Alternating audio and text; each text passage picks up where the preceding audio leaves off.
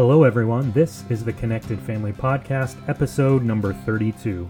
This podcast is produced by Connections Family Counseling, LLC, a group counseling practice located in Quincy, Illinois that helps build resilient kids, strong marriages, and connected families. My name is Mark Vanderlei and I'm your host. Today's episode is all about 3 keys to restoring connection with your spouse. Welcome back to the Connected Family Podcast. Thank you so much for joining me here again in our discussion about how to build connected families. We're really committed to building resilient kids, strong marriages, and connected families. And sometimes that means we shift back and forth in our topics. Sometimes our topics are all about resilient kids, and they involve things like empathy skills, helping your child develop emotional intelligence, helping your child with anger, self-esteem, or how to integrate the teenage brain, which was just last week's topic. Today, however, we're focused on strong marriages. How can you build a strong marriage? And in my opinion, one of the best ways to have a connected family is to have a strong and connected marriage. And so our conversation today is about how to restore connection in your marriage after there's been a season of disconnection, or maybe even not a long season, but a conflict in which you have felt disconnected from your marriage partner.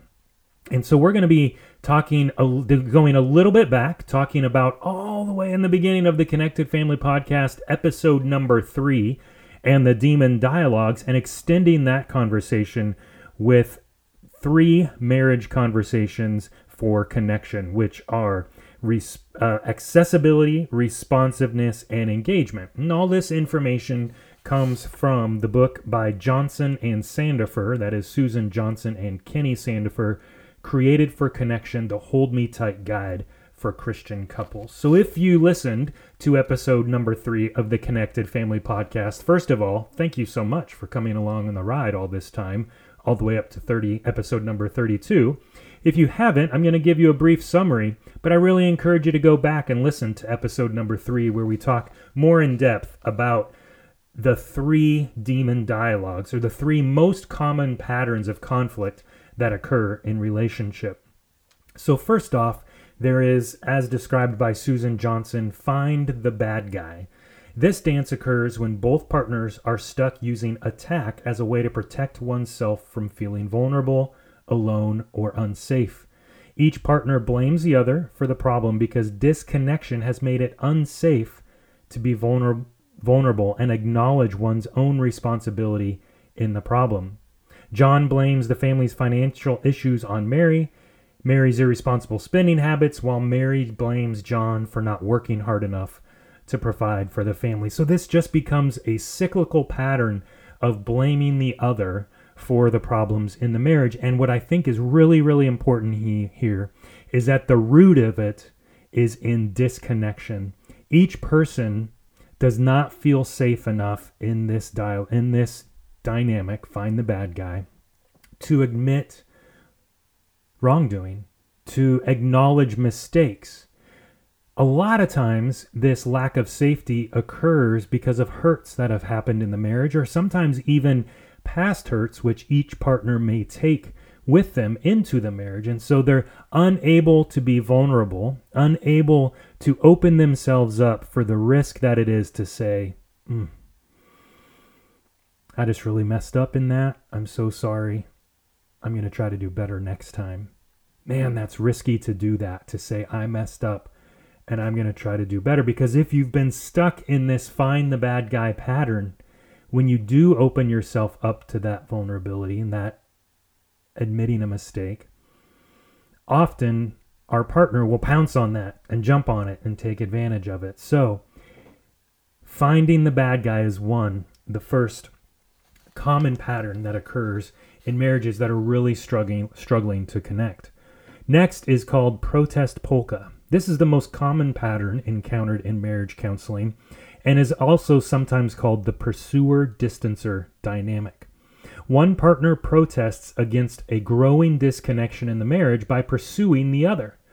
Many times this pursuit feels more like demanding or criticism to the other partner, which causes that person to withdraw even more. And so the more the pursuer reaches out for connection, the more the distancer withdraws into him or herself and into his own corner.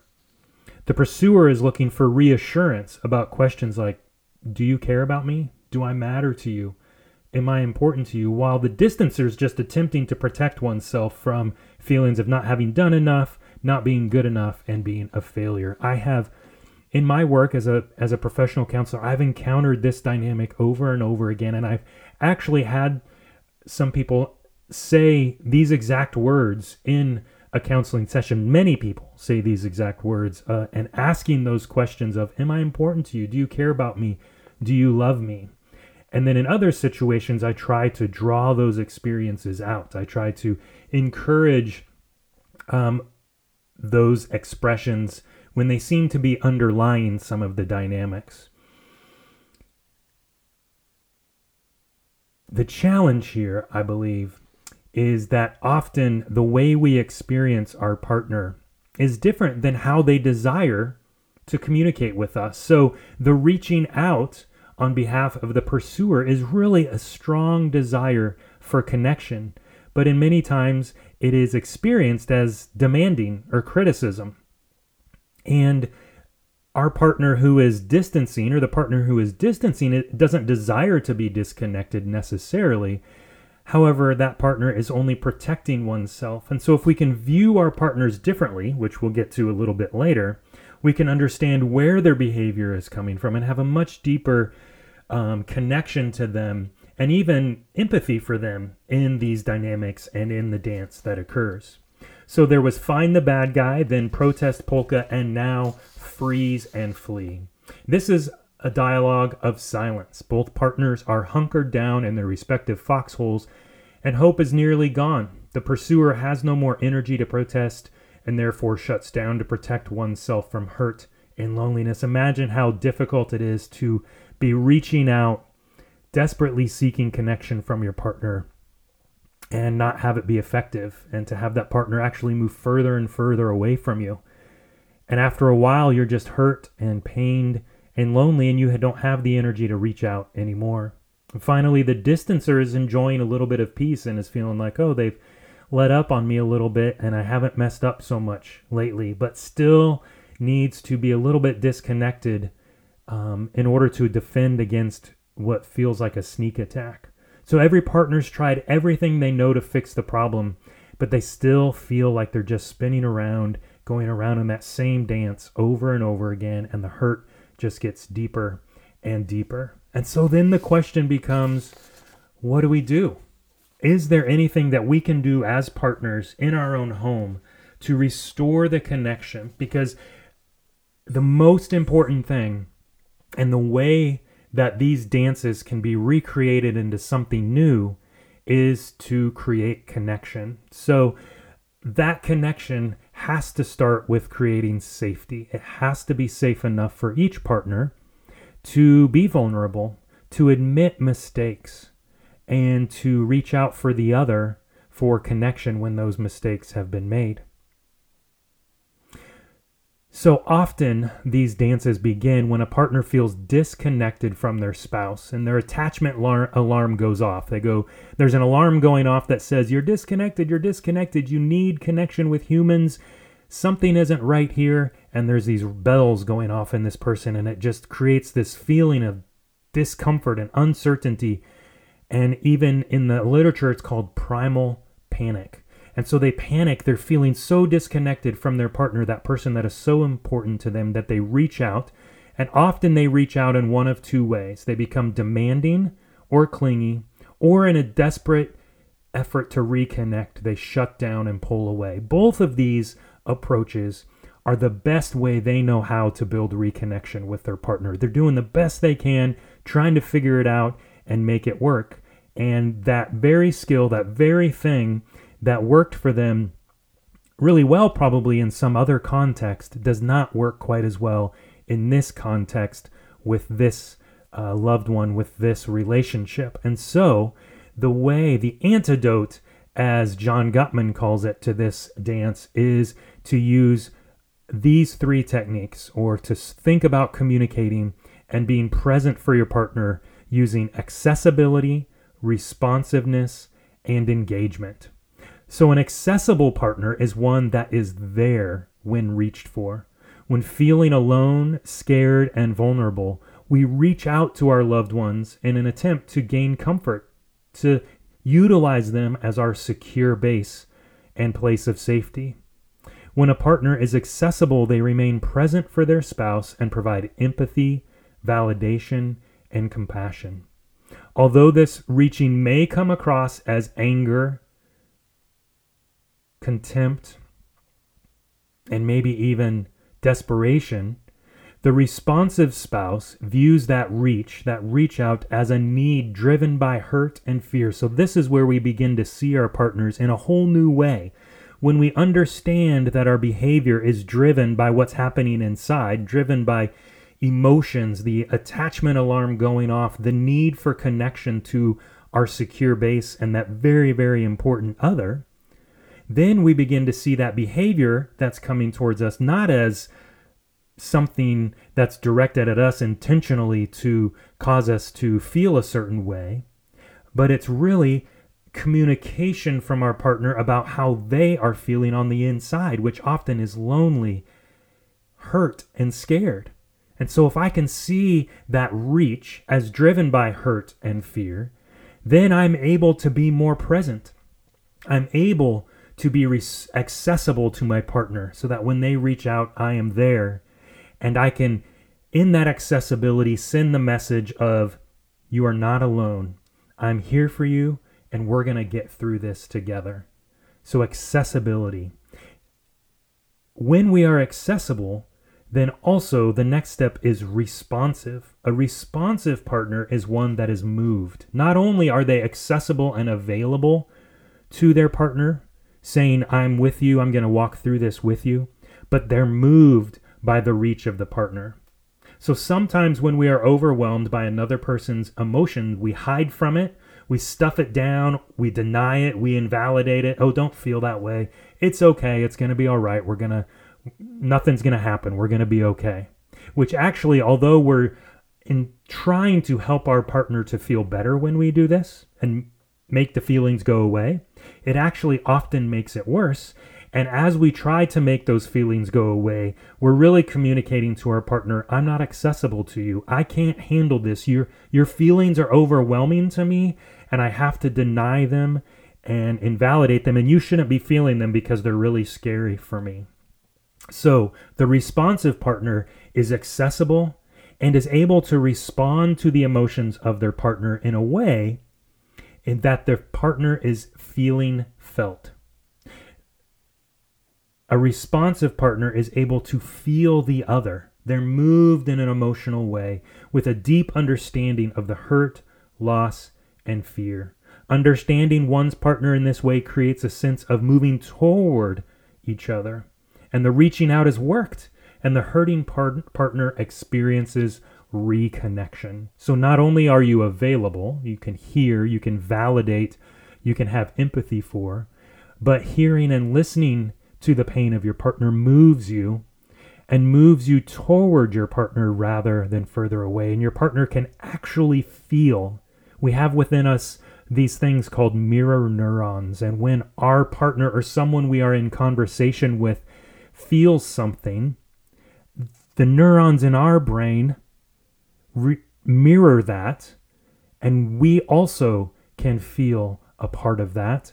And as long as we are not overwhelmed by that and run away from it, as long as we stay and move toward our partner and moved by them, then we can restore that sense of connection.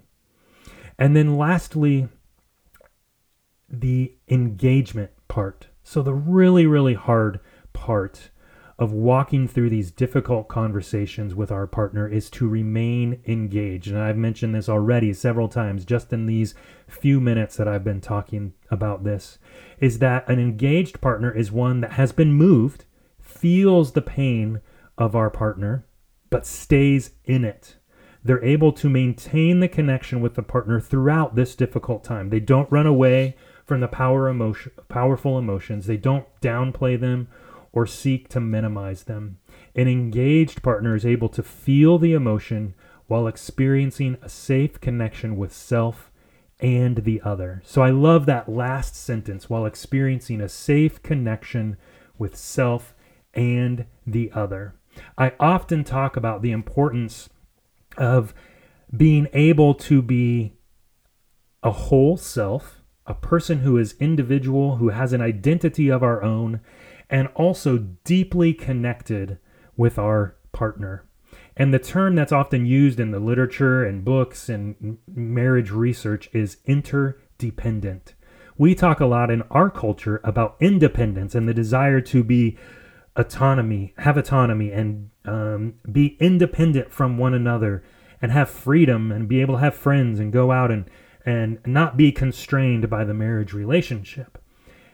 But what is scary about that is that when we are totally independent from our partner, we're actually disconnected from them, and we lose some of the wonderful power of having a secure base in our marriage relationship. So interdependence is the ability for a person to be connected, dependent on another, while also being independent from that other. So being able to have an identity of one's own, interests of one's own, thoughts, feelings, emotions of one's own, but also at the same time being dependent on that person. It's this wonderful balance, very tricky balance to manage, of being dependent on our partner and also independent from our partner at the same time. Lots of researchers talk about this. One of them particularly is Murray Bowen, and he describes this as not enmeshment and not cut off, but as, I'm having a problem remembering the term right now. The term is differentiation. It came to me. I just needed to be able to concentrate and think a little bit. A differentiated self. We're able to be independent and dependent at the same time. And Murray Bowen talks about it a lot in context of our family of origin. So I hope that if you are struggling with your marriage, if you feel disconnected and you see yourself repeating one of those demon dialogues with your partner, the demon dialogue of find the bad guy, the protest polka, or the freeze and flee, and you're wondering, how in the world am I going to reconnect with my partner? My challenge to you, my hope for you, is that you would look at these 3 ways of being present and having connected communication with your partner. Be accessible, be responsive, and remain engaged. It is so hard. I imagine it would be quite scary, particularly in the context of one of the 3 demon dialogues that I mentioned earlier. It takes great risk and vulnerability. However, with taking that action, with making yourself more accessible, responsive, and engaged, you have hope of restoring that connection with your partner, which can create the safe space, the secure base that you need in order to be interdependent and truly independent and dependent on your partner all at the same time. And not only is that good for you and your partner, it's incredible for your children in that they have the opportunity to see you model that in your family, and then they learn how to recreate that type of relationship with each other, with you, and with their future spouses someday. So it not only has an impact on your marriage, it has an incredible impact on the future marriages of your children. Folks, I hope this was helpful. If you found it helpful, I really encourage you to go over to into iTunes and the podcast app. Rate this episode, make a comment in regards to how it was helpful for you, because if you rate it and you make a comment, that helps the podcast to climb up those charts and enables more people to be able to see this information, learn, and grow in their marriages in a way that builds connection with their spouse and their partner and their children and the rest of the family. Thanks again for listening. Talk to you soon. Thank you for listening to the Connected Family Podcast. We're dedicated to helping you build resilient kids, strong marriages, and connected families.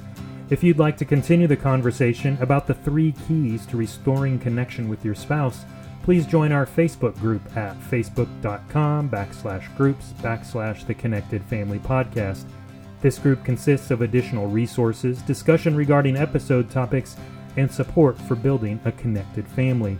You can also follow us on Instagram at Connections Family Counseling or our website at connectionsquincy.com.